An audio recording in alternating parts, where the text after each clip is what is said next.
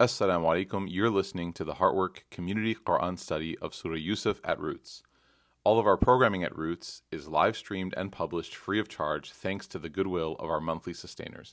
Your donations allow us to continue our mission of being a community of welcoming, providing meaningful content, and nurturing our hearts, minds, and souls in coming closer to Allah subhanahu wa ta'ala and His Messenger sallallahu alaihi wasallam.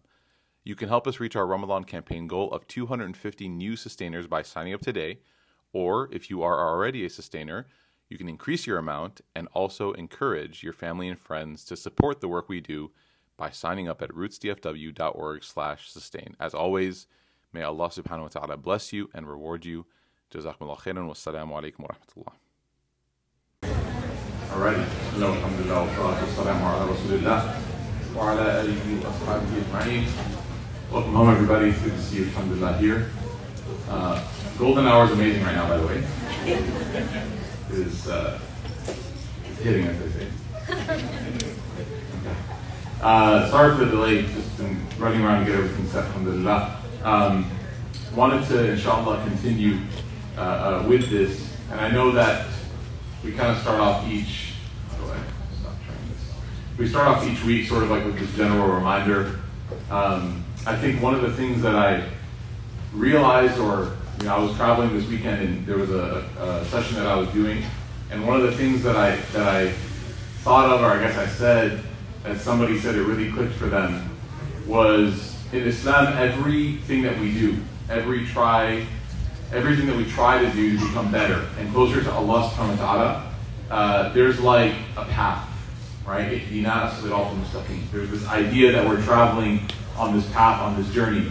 And oftentimes when we look at a goal that we have that requires us to go a certain length, right? We want to know how long it's going to take us to get there and how far and all these questions, right? If you've ever been on a road trip before, or if you're planning out any travel, you always want to make sure that you know exactly how long you want to plan all these things.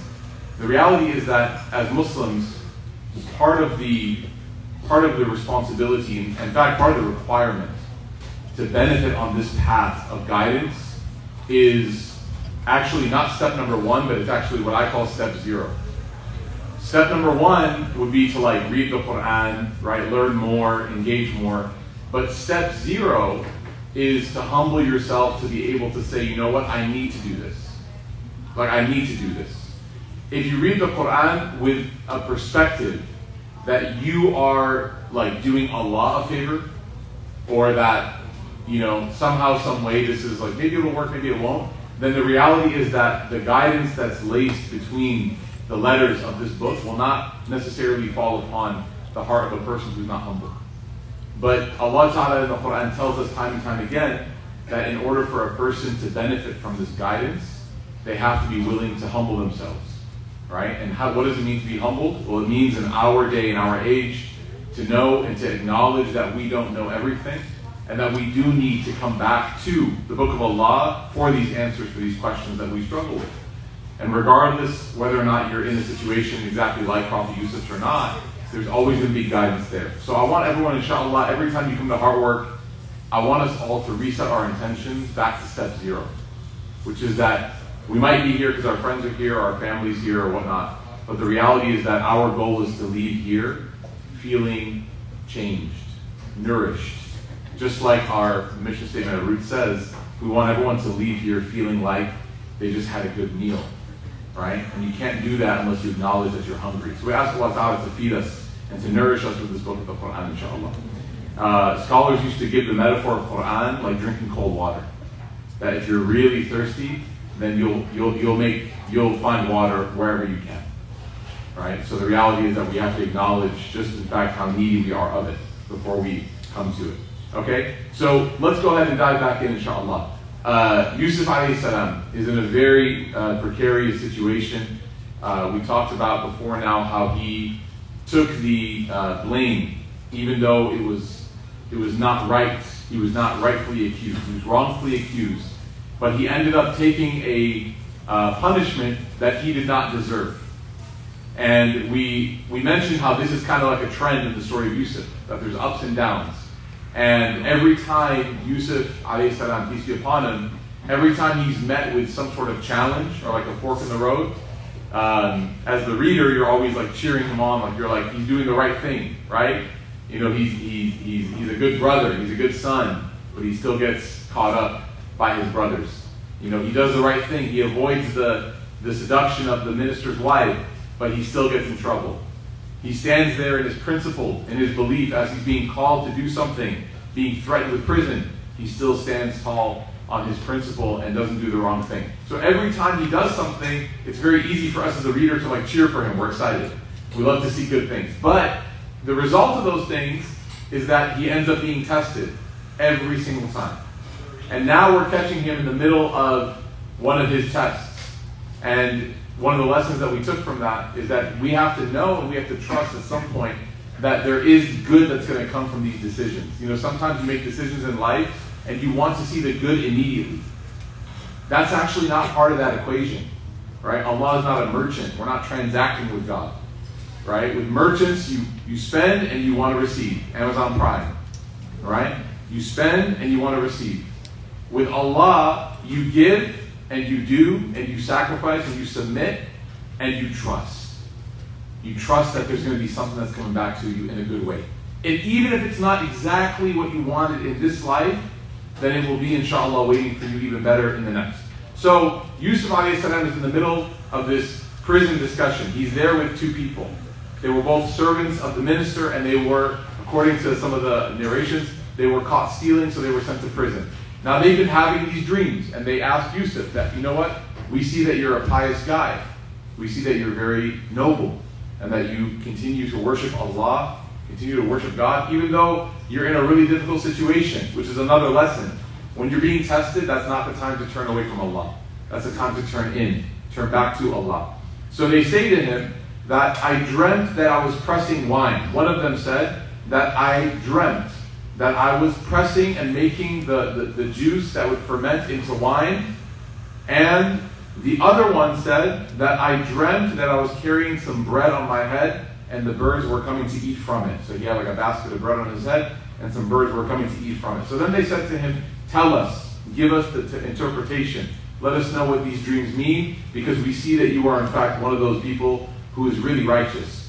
Yusuf immediately, when he gets this praise, when he gets this recognition, who does he direct the praise back to? Allah. He turns the praise back to Allah. This is where we finished last week. He doesn't say, yeah, I am really good. He says, this is something that my Lord has taught me.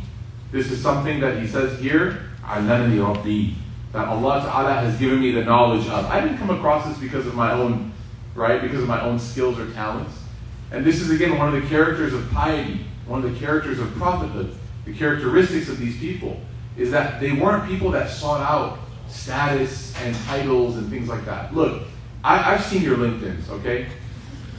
You got to do what you got to do to climb the ladder. I understand, right? Roots has fundraisers and donation drives. We all work on this together, okay? May Allah Ta'ala give everyone here a raise and a bonus. I mean, however, there is a spiritually healthy way to acknowledge your work, and there is a spiritually destructive way to do it, right? And the spiritually healthy way revolves around recognizing, and even your language recognizes that you were given opportunities and you were granted privileges that allowed you to achieve the goals that you've achieved, versus a kind of rhetoric that completely is void of any sort of gratitude to anyone else besides yourself. And when you look at, you know, famous people, athletes, when they win championships or MVP awards or whatever, right? What's the moment to remember? What are like the classic moments during those speeches, those post-game interviews? Is when the athlete or the champion or the MVP, when they thank other people, right? When Kevin Durant talks about his mom, right? When Derrick Rose speaks about his mother, when these people reference others, what are they doing? They're pushing gratitude back to those people that facilitated it for them. Don't ever be a person that forgets where you came from. Don't ever be a person that forgets that Allah Ta'ala is the one who gave you whatever it is that allows you to succeed in this life. We ask Allah Ta'ala to make us grateful people. So he turns it back and he says that, yes, I have this ability. I can actually tell you the food that you're going to eat before it even comes to you. I can tell you what's going to be for breakfast tomorrow, even though it hasn't been told to us yet. Why? Because he says this is the nature of my relationship with Allah, is that I'm a prophet of God, and He gives me information, He gives me news, right? And it's interesting because one of the roles of prophets is to tell us what's going to happen, what's going to come. The job of the prophet is to teach us the things that we haven't experienced yet. So the Prophet ﷺ, he teaches us about the afterlife. This is what Jannah is going to be like. This is what heaven will be like. This is what hell is like. May Allah protect us from it. This is what he lays out the path. Right? So Yusuf here is saying that this is part of my job, and God has taught me these things. And he said that as part of that, my other natural turn is that anything else that people turn to besides Allah and those people that disbelieve in Him and deny the hereafter, I don't associate with that. I don't mess with that at all. I don't come near it. Right? And a Muslim person in this lesson is a person that does not come near an environment or a place or a situation, even if they have to come near it for whatever reason or circumstance. In their heart, they want to remove themselves as soon as possible. The Prophet ﷺ taught us a really powerful hadith. He said that when a person who is a Muslim sees something that is wrong, they have three options. The first option, who knows? They have three options to change it. Let me give you that. The first option is with what? With their hand. Right? Meaning what? To do what you can to change the situation. I was driving with somebody in Georgia, in Atlanta. I don't know why I said Georgia. SubhanAllah. Georgia, Atlanta is an interesting place, guys. The land of Waffle House. There's a lot of Waffle Houses there. We were there and we were driving, and there was an Amazon box on the road, and my friend, he works for Amazon, so this is like the irony of the most ironic situation. There's an Amazon box on the road, garbage. Someone, their trash or their recycling flew out. And so as we're driving by, he comes to a screech, and I looked up and I was like, I thought like an animal was crossing the road. And he goes, I'm picking this up. I'm picking it up. And he picks up the box and he puts it in his car. And I thought it was like an Amazon Pride thing because he works for Amazon. But then he goes, no, I watched the Jannah series by Sheikh Omar Suleiman. And he goes, and I remember at one point he said that, you don't ever want to turn down even the most tiny of good deeds, because you don't know which deed will be your Jannah deed. Like, you don't know. You might be on the border of paradise, and all of a sudden they're like, yeah, you held the door open for someone at Kroger. And you're like, there's an automatic door, and the angel's like, you were standing there. Right? Some good deed. You paid for someone's meal. You picked up trash that wasn't yours. And all of a sudden, because of that deed, you might have been entered into Jannah. We ask Allah Ta'ala to grant us that. So my friend was saying this. He said that video, right, it changed me. And now I don't simply look at something and say it's not my job. It's not my responsibility. It's not my garbage, right? He's like, I see it, and if I can, I change it with my hand. The Prophet ﷺ then continued, and he said, if you can't change it with your hand, then what should you do? Then you change it, he says, with your tongue, which means to speak against it. To educate, to advocate, right? To speak with your word that Allah Ta'ala has given you. And then he says, and if you can't, which means that there will be some moments in life that you can't change with your hand. And there will be some times in your life, and this is very important, where you as a person will not be able to even say something that you believe in that moment because it's not the right time. And the Prophet ﷺ says, at that moment, the job of a Muslim, the responsibility of a believer, is to at least feel in their heart that this thing that I'm witnessing is wrong. And to hate it with everything that they have inside of them. Right? So, Yusuf a.s. here is teaching us that when it comes to what we see in the world around us, this is very important. Your iman, your faith, is directly impacted by the things that your heart accepts and rejects. And at the bare minimum, you might not be able to change things physically or speak out even constantly against them, but at the bare minimum in your heart, you should pray to Allah that the situation of that thing changes and that He removes you from that. So Yusuf says, I've shunned the faith of people who disbelieve in Allah and deny the hereafter. They deny the fact that they're ever going to meet Allah in the afterlife. I follow the faith of my fathers, he continues. I follow the faith and the way of my fathers, Ibrahim, Ishaq, and Yaqub. He mentions the lineage. And I want Imam Suraj Wahaj. How many of you guys know that name? Okay. Everyone needs to go and YouTube Suraj Wahaj. You need to listen to Imam Suraj Wahaj. Without a doubt, is one of the Imams of America. Okay? Without a doubt. He, subhanAllah, is now very elderly. But when I was younger, he was someone that was giving youth talks at like ISNA. And they would pick him and he would give these talks and he was so powerful. And I'll never forget one thing that he said. He walked into the youth talk and he said, how many of you feel shy or weird or awkward because you feel like Islam is like a foreign religion? And I'll ask you the same question. How many of you in your life have ever felt that Islam is like a foreign entity? That you walk into a place and you feel like, I'm very different. I'm very different. People here probably think that I'm strange, right? How many of you, your name, right? This is the only coffee shop in the world where you can say your name properly. Not all, it's interesting because even though the baristas are all Muslim, some of them are like, they still don't. We're working on it, okay?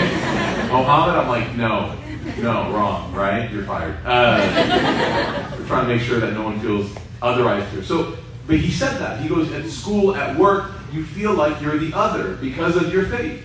And he said, you know why that is? You feel like you're the newest religion.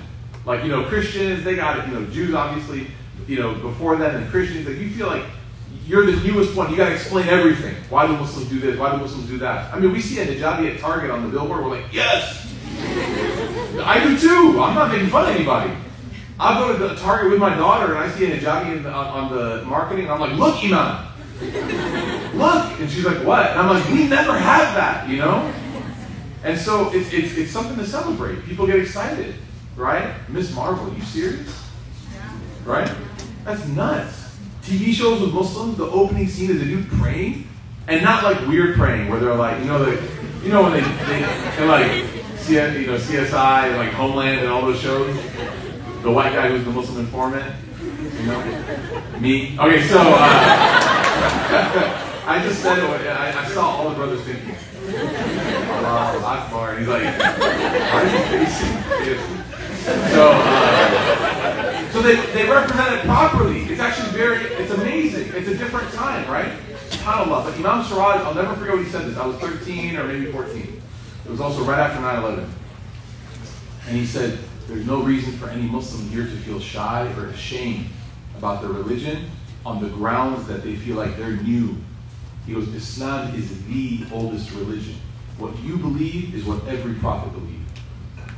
And he said, prophets that people claim, right? Moses, Jesus, etc. So people claim these prophets. He goes, on the day of judgment, they will recognize you because you belong to the same fraternity. You belong to the same community. You're Muslim, and they are too. As Ibrahim said, وَنَحْنُ لَهُ مُسْلِمُونَ. And we are submitting to him. Right? So I remember this, and I remember, subhanAllah, when you read Yusuf a.s. listing the names of these prophets, you have to realize that you don't have a short chain in this. You are part of the longest chain that goes straight back to Allah Ta'ala, goes straight back to the creation of the first human being, Adam, may peace be upon him. So he said, it is not right for us to associate anything with Allah in worship. This concept of shirk is something that I always try to remind myself of. Shirk, we oftentimes translate it as idol worship.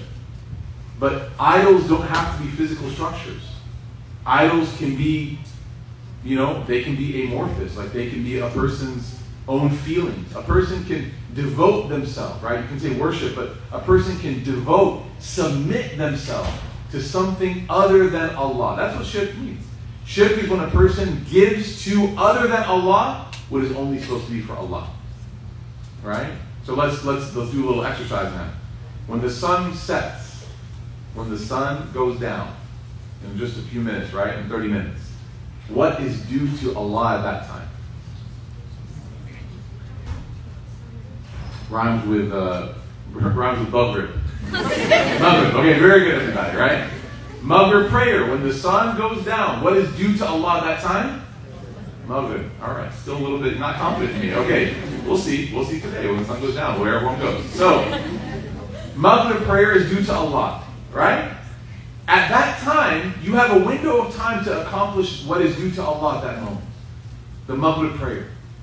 If I willingly and knowingly and purposefully and unrepentantly choose to devote myself in that moment to anything besides Allah, and I miss that window of time, I miss it, then that is one of the grave, grave sins that a person can commit. I'm not talking about you accidentally slept through it, you were driving, no accident here. We're talking about intentionally, knowingly missing it. There's a hadith of the Prophet ﷺ where he said that a person who knowingly misses Asr prayer on purpose, like they just kind of watch the clock go by. There's no reason, no concession. He said all of their good deeds are erased. It's kind of strong, isn't it? You're like, whoa, Rasulullah, like, come on, man. Like, I did a lot of good stuff. It's just one prayer. It's not one prayer. You're missing the point. It's not one prayer. It's the attitude that you could sit there doing nothing, watching the clock go from Dhuhr to Asr, or from Asr to Maghrib, and not get up and perform 4 rak'ahs that probably take you 90 seconds. So you can't do that? It's clear that you're not in this, right? So again, if a person misses prayer on accident or with some sort of like weakness or mistake, that's different. We're talking about very intentional devotion to other than Allah, right? And I will tell you this, and I tell this story a lot. When you devote yourself to Allah, in times where you're waffling a little bit, right? Allah honors you so much.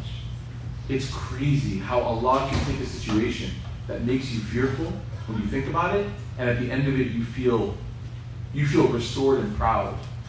When I prayed at that college football game, I prayed during, I took some kids to a football game when I was a youth director in Tennessee, and I prayed the salah there. And I remember how afraid I was. And I was their teacher. Like, they were looking at me, they were like, are we going to pray? And I was like, are we? And, you know? I was like, maybe we're all just travelers. We can combine and shorten. You know, the Prophet said being in his life like you're a traveler, like maybe we're all traveling. Trying to find excuses, because when you're scared, you're looking for any loophole you can find, right? I don't know if I have wudu. I think it's like really bad to pray without wudu or something. There's no water here. It's tayammum, there's no dust. You know, you just start making up stuff, right? To kind of get out of it. So we went and prayed, and I remember we asked the gentleman, can we pray here? And all he said to us, the team, their name was the volunteers. And all he said in response, and I was like, I'm telling you, I was like in my mid-20s, I was a teacher of these young guys. And I was like nervous, like what is he going to say? This is the South. This is God's country.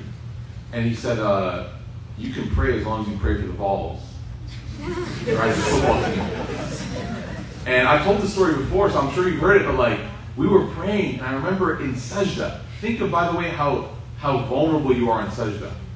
You know, you can't see anything. Your face is on the ground. So people walk up to us, it's halftime, so they're like 6 beers in at this point, saying all kind of crazy stuff. They walk by us, what are they looking for? Are they kissing the ground? Blah, blah, you know, whatever. And the security guard that we asked for permission, this very elderly Caucasian man, he said, hey, leave him alone. And everyone who was walking by, they were like, whoa, okay, relax. And he's like, they're praying for the balls. They're praying for them. And I remember, like, we left that, and obviously, like, you know, we had to bite our tongue not to laugh and so on. So we were like, you know, and we left that, and we went and sat, and we finished the game. And the whole thing took, like, maybe 3 minutes. It was very, very, like, efficient timing. We went and sat in our seats, and there was only a few guys, and I remember looking at them and being like, isn't it crazy that how scared we were to do the right thing?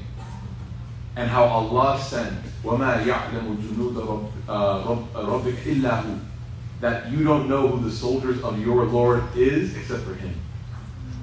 Like whatever that guy's name was, like Clarence, Allah chose him to protect us while we could pray.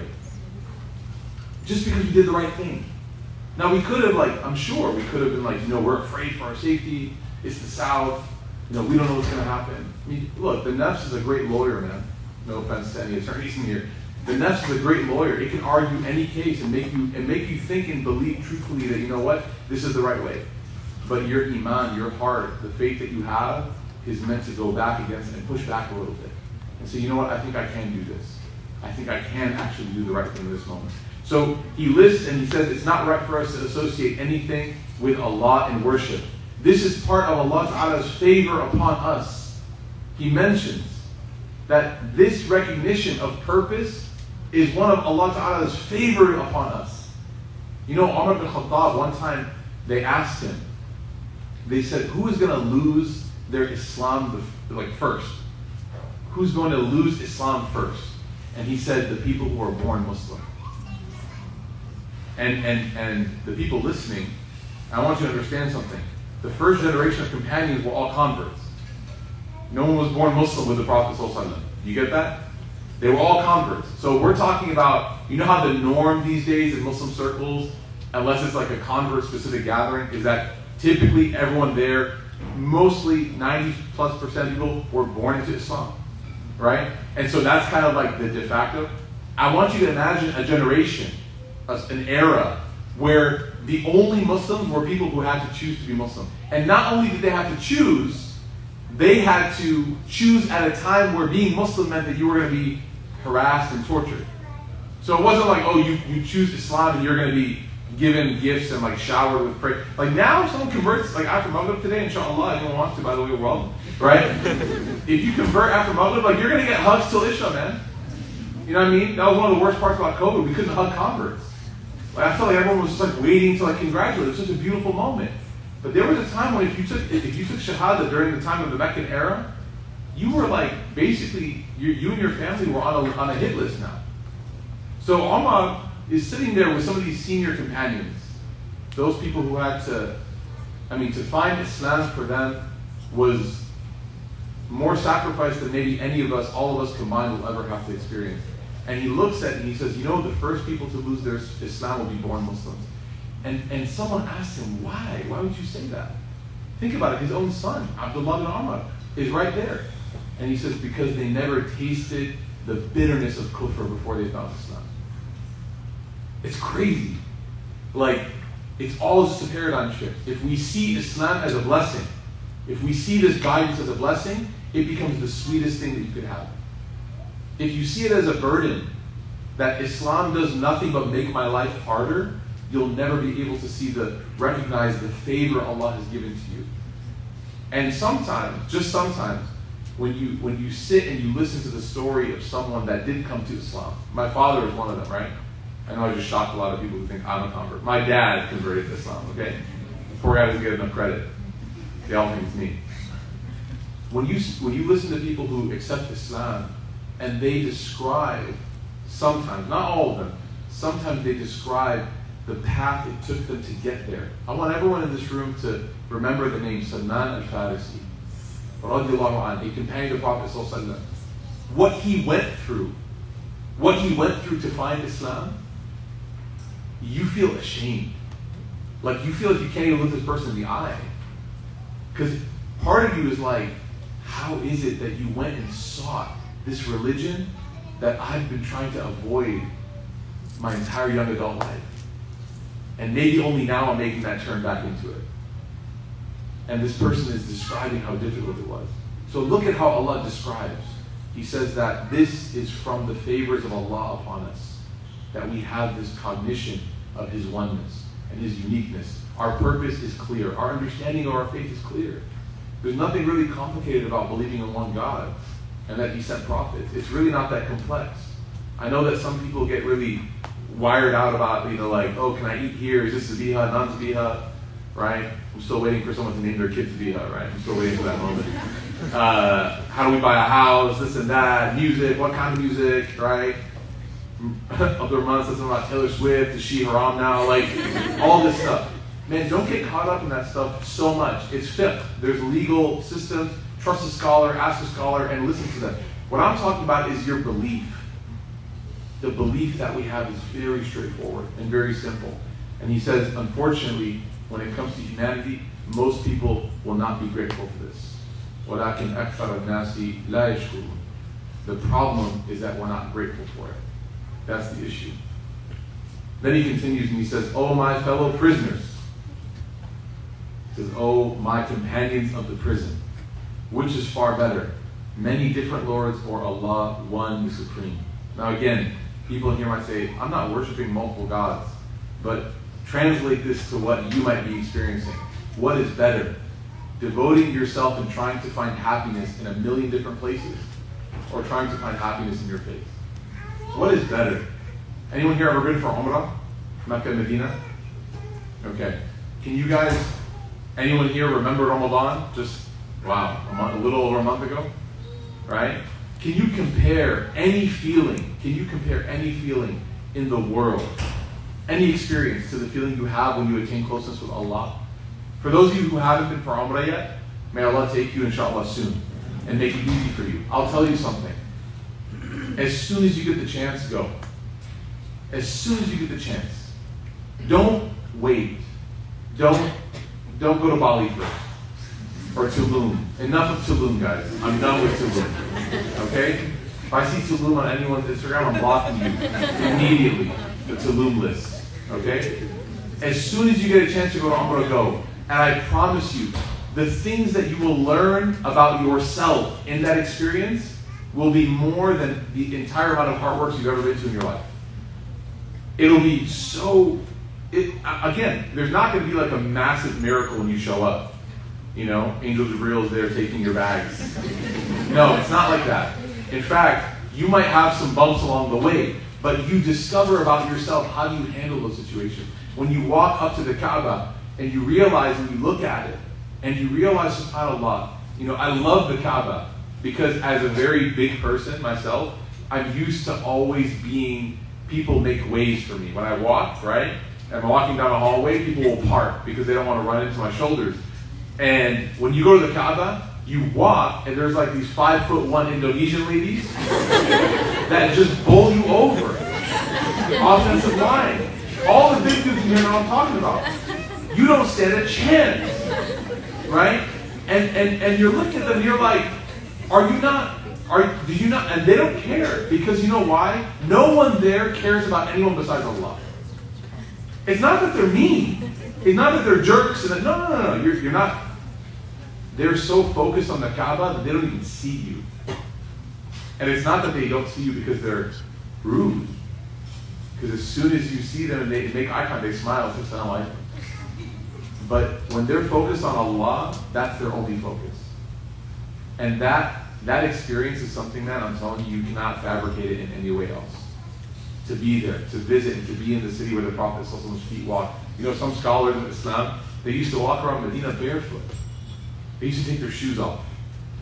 Long after he died, sallallahu alaihi wasallam, long after his passing, they would walk around barefoot. And when asked why, they would say, I'm just hoping, I'm praying that maybe one particle of dust that touched his feet will touch mine.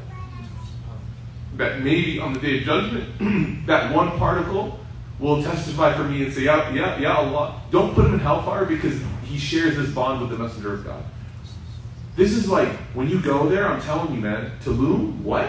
Tulum becomes Galveston real fast. When you go to Mecca and Medina. Okay? May Allah Ta'ala take us there. I apologize if you're from Galveston. Okay? Alright. So he's trying to say, look, don't spend yourself, don't spend your life, this precious time Allah has given you, don't spend it trying to find happiness in all these different places. If you find happiness with Allah, you will be happy in the most fancy and in the most simple of situations. In the most complex and in the most straightforward. You'll be happy when times are good and when times are bad. You'll find yourself just being happy no matter what. You'll be able to find pleasure. Because everywhere Allah is, you'll be happy. And Allah with you, huwa ma'akum aynama kunt. He is with you wherever you are. He says, whatever idols you worship instead of Him are just mere names and ideas. A practice that Allah has never authorized. He never told you to do this. It is only Allah who decides. He has commanded that you worship none but Him. That is the upright faith, but most people do not know. Do you guys remember what they asked Him for? This has been a long passage so far. What are they asking for again? They just want dream interpretation. And He's like, I'll give it to you, but you have to listen to me for a while. Let me tell you. And why? Because everything that Islam gives us is meant to connect us back to our ultimate purpose in life. Everything. Some people, if He interpreted the dreams right then and there, He gave them the dream, what do you think they're going to think? Wow, This guy knows everything. This guy is this guy is that. His purpose as a prophet is not to make people impressed with him. It's to connect people back to Allah. Right? That's his goal. Always be connecting people back to Allah. I'll give everyone here an assignment, a challenge. If anyone in your life sees you as impressive in any way, see how you can direct that impressiveness back to Allah. See, just try it. Right? It doesn't hurt to try. Somebody says, I really like your clothes, I really like your outfit, I really like your whatever. Say, thank God. It's a blessing. Amen, my boy, amen. Whenever I ask him, how are you? He goes, I'm blessed. He always uses that word. He always says, I'm blessed. You know why? Because he doesn't want the person asking to think that he's good because of something he did. He reminds the person asking him, I'm only good because Allah has given me more blessings than I can count. And really, in reality, you look at everything you have, and you're like, man, I have way too much. Allah has given me way too much. We have complaints, we have problems, no doubt. But Allah has given me more than I could have asked for. So try your best. Look at what Yusuf was doing, connecting them back to Allah. And then he gives them the answer. He says, oh, my fellow prisoners. He says, the first one of you will be the one who will serve wine to his master. So you're going to be somebody that's going to be a wine service person. And he says in the second one, he goes, you will be crucified. Crucifixion, right? On the cross. You're going to be crucified. And birds will come and they will peck at your head. They'll eat from your head. And he says, this is the matter that you have inquired about, which has been decided. All right. Wow. Who expected that? Plot twist. And one of the guys is like cheering, the other guy is crying. One of the guys is like, oh, thank God, I'm going to be in the royal court serving some royal person wine. That's a sweet job, sweet gig. I don't have to do much. And the other person is now thinking like, when is my time going to end, right? But this is the reality, subhanAllah, is that our destiny, our moments that Allah Ta'ala has destined for us, some of them are good and some of them are not so good. Some of them, for us, are sweet and some of them are very bitter. And that's the reality of it. The only thing that you control in your life, you don't control what happens to you. You really don't. And the older you get, the more you realize. I know I talk about my knee a lot, but I tore my ACL. Yeah. So I tore it playing basketball, and I was in a league game. And I'll tell you something. The frustrating part about that injury is that I have done that jump a million times.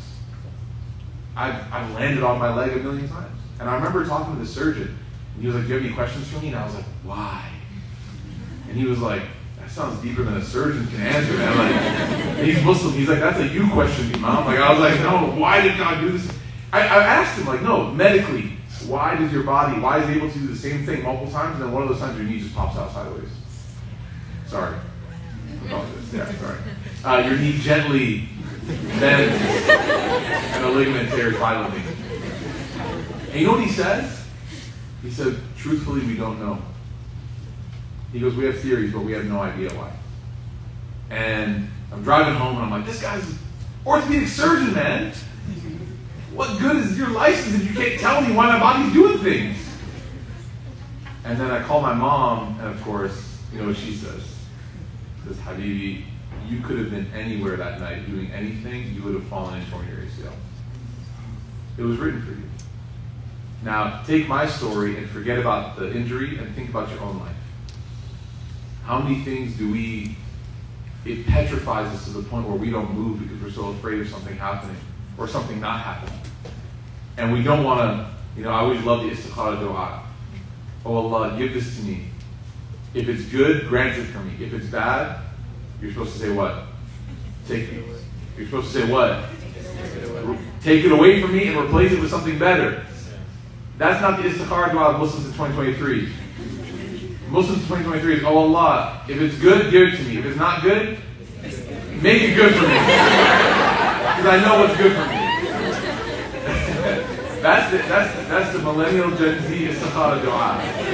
Oh Allah, please, you can do anything. I heard on Monday that you can do anything. Can you just make this person good for me? All the signs say no, but nothing tell you no, Allah. Make this person good for me. SubhanAllah, right?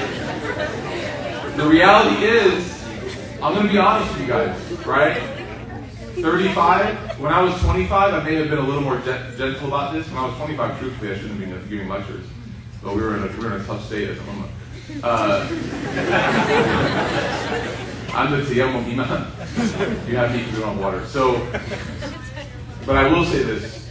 25, I might have handled this differently, but I'll say 35. One of the best life advices you can ever get is tie your camel. Tie your camel and then trust in Allah. وَإِذَا عَزَمْتَ فَتَوَكَّلْ عَلَى اللَّهِ إِنَّ اللَّهَ يُحِبُّ الْمُتَوَكِّلِينَ. Once you've made your choice, trust in Allah. You can't control the outcomes, man. You can't. All you can do is control how you approach the situation and how you handle what Allah Ta'ala has destined for you, and trust that what He's destined is ultimately what's best for you. As sour as it is. Right? And then He said to the person that was going to survive, He said to the person, right? He's like, I did you a favor, now I need you to do me a favor. He says what? He says, please mention me in the presence of the one you're serving wine to, your master, the minister. Just mention me. Because once you go to prison, in ancient Egypt and probably here in modern Egypt now, once you go to, you're forgotten about. There's no chance of coming out. So he says, I'm afraid that I've been forgotten about. I'm innocent to begin with, and I'm afraid that I've been forgotten about. So now I've done you a favor. Can you imagine? The person who interpreted your dream and did it correctly and told you that you were going to be the one who's going to live. There's only two of you, and one of you is going to live. Would you ever forget that person? Would you ever? I would name my son after him. What's your name? Yusuf? That's my son's name. Right? What happens to Prophet Yusuf alayhi salam in the story? He goes, please don't forget me. So he says what? فَأَنْسَاهُ الشَّيْطَانُ ذِكْرًا. He says he forgot to mention his shaitan caused him to forget to mention the name of this person or this situation, Rabbihi, to his master. And so he remained in prison for several years. Man, Yusuf did the right thing again. He just can't catch a break, can he? He can't catch a break. And if you feel for a moment like you're starting to feel closer and closer to Yusuf every time he does the right thing and can't catch a break, then you're reading the right surah. This is what's happening. I want you now to transport yourself back to the Prophet ﷺ's life. Because this is being revealed to him. This surah is being given to him as a gift. Because he's in a really tough spot. What is he doing? What is the Prophet ﷺ doing leading up to Am al-Huzn, the year of sadness? What has he done except exactly what he was supposed to do? What has he done except exactly what Allah wanted for him to do? And what is happening to him except exactly the most dangerous and the most difficult things that he's encountered in his life? This is the nature of this dunya, y'all. It's not meant to be easy, and it's not meant to mathematically add up. Sometimes you're given things you don't deserve, and sometimes things you think you will get are not given to you when you want them. And that's what the story of Yusuf is teaching us. Time and time again. I hope that you're like me, and as you read this, every time he does the right thing and it doesn't turn out, your heart breaks a little bit. But then hopefully, right, and one of my teachers said this, he said that the dunya is supposed to break your heart so that you don't love anyone but Allah. Like, over and over again. You know, the rishta that didn't work out, why? Why? I guess I should pray. Right? The job that didn't happen, why Allah? I'm going to go pray. I'm unemployed. I'm going to go to the masjid. That was so fun, right? Me and Abu Hurairah. We're going to live in the masjid together. So my teacher said, the dunya is designed to wear you down so that you always turn back to God. And this is what's happening to Yusuf alayhi salam. Not that he ever turned away, but yeah. So he says, Allah Ta'ala continues, and we're going to wrap up here, but I want to leave you with this teaser. He says, and one day the king said, I dreamt. We know what Yusuf's special power is. He said, I dreamt that 7 fat cows were eaten up by 7 skinny ones, and 7 green ears of grain, and also others that were dry, 7 others that were dry. So he's sitting there, and he's talking to his entire crew. It's been years since the prison episode. Remember we said 9 to 12 years. Oh, my advisors, my chiefs, tell me the meaning of my dream. So he's asking. Every great leader, right, has their court. He's asking his court. Who's in his court? The wine bearer, the wine seller, or the wine server. So the wine server, he's not in the court. He's not a chief, but he's just like in the area, right? He's serving wine. So now he hears this word, dreams. He's like, All the chiefs respond and they say that these are messed up. Like, these are not weird dreams. Interpretations don't come from this stuff. Right? What do you do when you don't know the answer to something? There's 2 possible choices. Someone asks you something and you don't know the answer. What do? First thing you can do is you say, that's a dumb question. That's what they're saying right now. They are so uncomfortable with their own ignorance that instead of saying they're ignorant, they're trying to say the guy asking is ignorant. See what arrogance can do? It makes your world go inverse. You're ignorant, but you're calling the dude asking the question ignorant. That's just arrogance. So what do they say? The second option is to say, I don't know. And Allah knows best. And that's the most comfortable place you'll ever be in your life, is to say, I don't know. Finally, the surviving ex-prisoner remembered Yusuf after a long time. He goes, oh yeah, dreams. I once knew a guy who knew how to interpret dreams. And he goes, I will tell you exactly what your dream means. So you can imagine the king's like, how? And he says, I know a guy. He says, send me back. Send me to the guy. Where? In prison. I'll go find him. You know, it's so amazing because this could have happened at any time much closer to when actually Yusuf was in need of being released, but it didn't. It didn't happen. And sometimes we question Allah subhanahu wa ta'ala's timing. Right? Why is Allah ta'ala making something happen? We'll see what these dreams mean. I'm not going to tell you now. We'll see what they mean, but I'll tell you one thing about these dreams.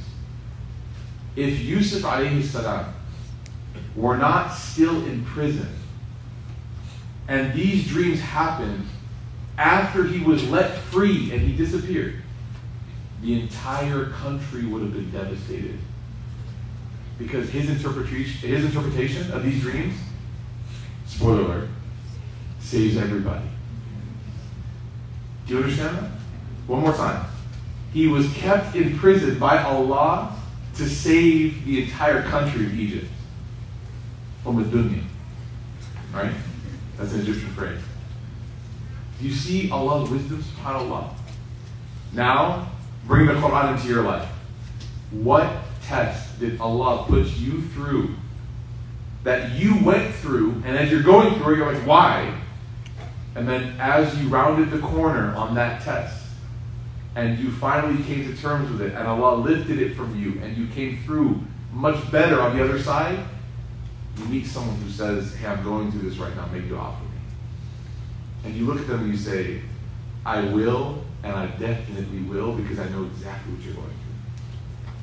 Many people who looked for jobs, who couldn't find jobs, landed a job. The next week, they go and they find someone who's looking for a job, and they're like, I will walk you through this process. I will help you. You could not have been the mercy that that person needed, except that you had to go through the test first. Aren't tests so interesting now? Aren't they so interesting? Maybe tests exist in your life to make you a mercy for someone else's life. And the feeling you have when you can help someone, Allah, what can replace that feeling? When you serve somebody and take care of them, you forget you even went through the test. The test now became sweet because you're able to help that person. You're able to help them.